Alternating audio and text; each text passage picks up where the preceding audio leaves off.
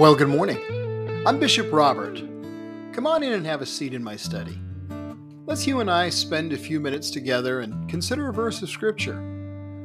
My hope is that it speaks to your heart, your mind, and your soul. And I hope you'll be back often. Welcome.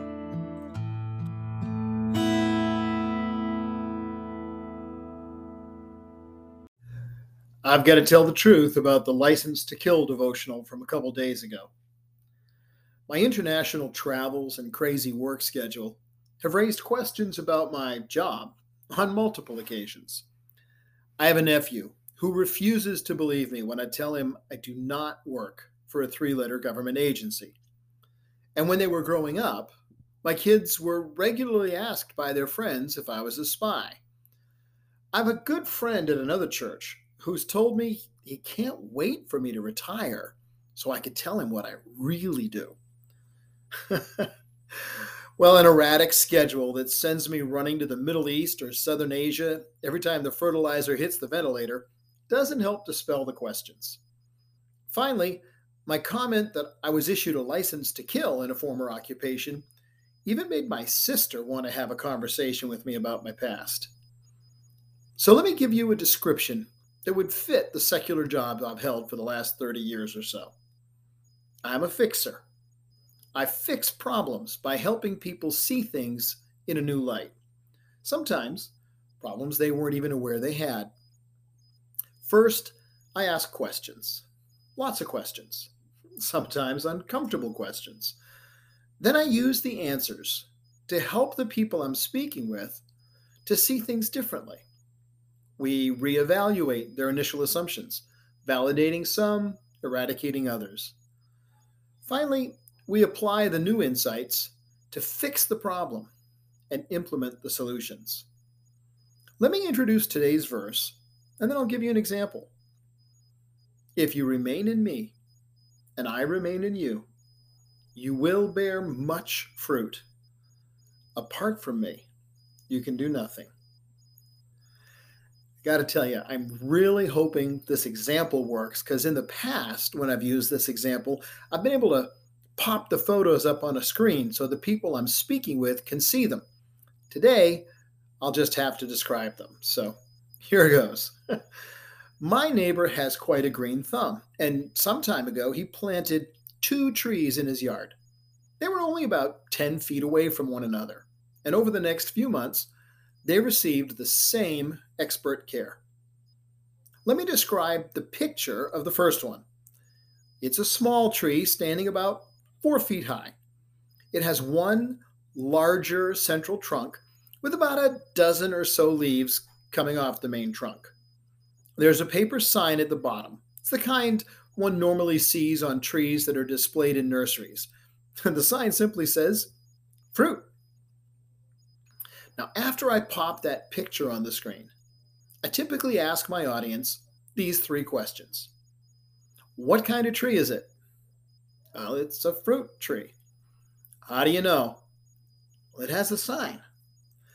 What kind of fruit tree? Nobody has any idea because there's no fruit. Then I replace the picture of the first fruit tree with the photo of the second one. Now, the second one also stands only about 4 feet high, and this one also has a paper sign at the bottom, the kind you normally see on trees displayed in nurseries, but it says tangerines. But beyond those similarities, there's a stark difference in the photos. Though they looked exactly the same when they were planted, this one now has several large areas of leaves, including 3 newly grown branches, and each one with multiple leaves, and more than a dozen small oranges are hanging from the branches.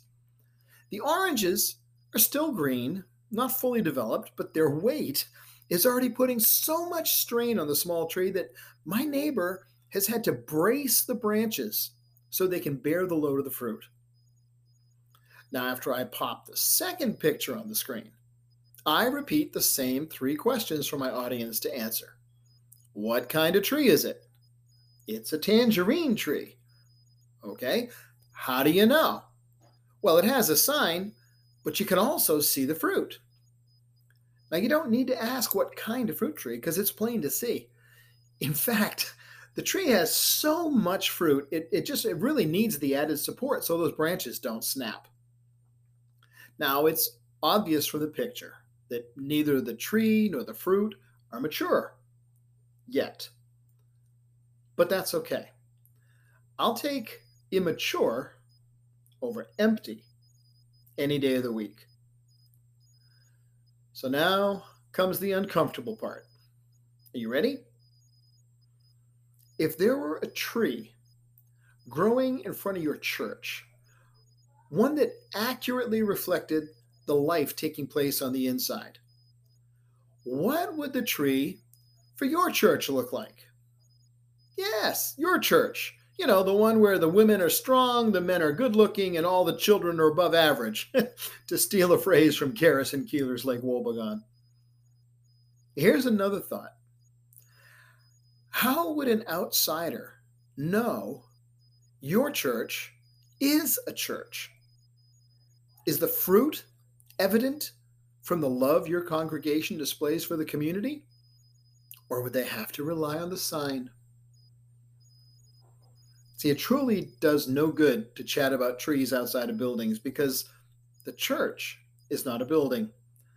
The real church is the people who've been washed, justified, and sanctified by the blood of Jesus Christ and called to remain in Him and be fruitful.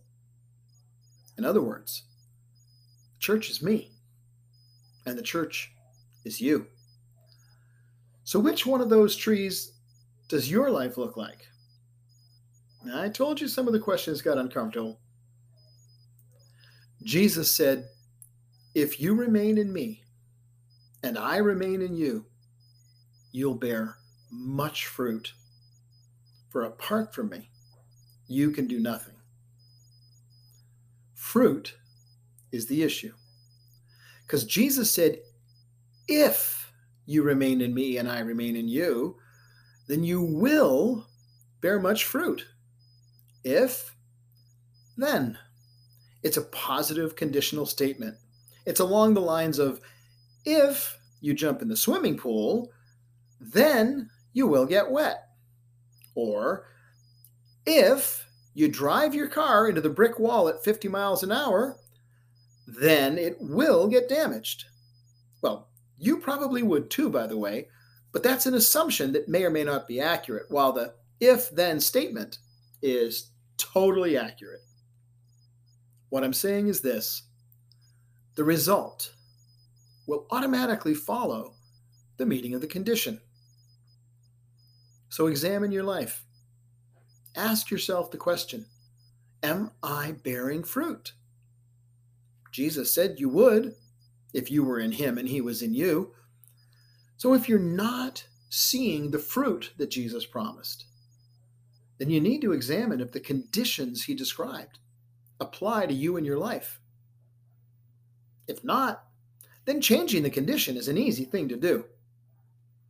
If you're not in Him and He's not in you, both of those situations can be changed with a single prayer. He's ready, willing, and most certainly able to come into your life. He's simply waiting for your invitation.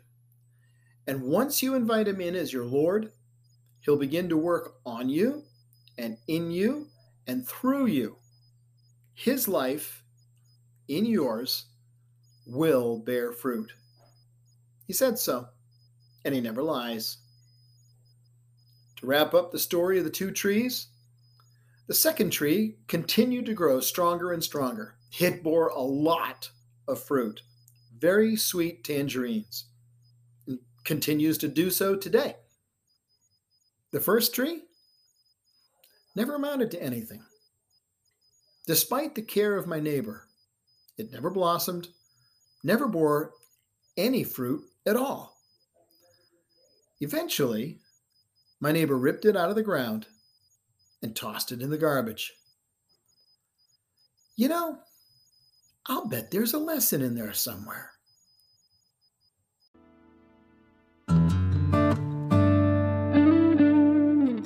Hey, thanks for joining me today on Mornings with Bishop Robert. I hope you're enjoying spending a few minutes together as we share conversations that illustrate insights and truth from God's Word. Would you consider sharing these conversations with your family and friends? They'll be glad you did. On our website, ceec.church,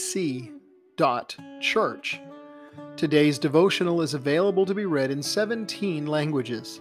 Just click, choose your language down at the bottom, and have at it. And if you've got a prayer need, just send me an email.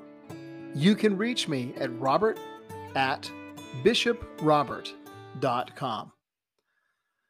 Now, until we get together again, may the Lord bless you and keep you. May the Lord make his face to shine upon you and be gracious to you. May he turn his countenance towards you and give you his peace. And may the blessing of Almighty God, the Father, the Son, and the Holy Spirit come upon you and remain with you. Amen.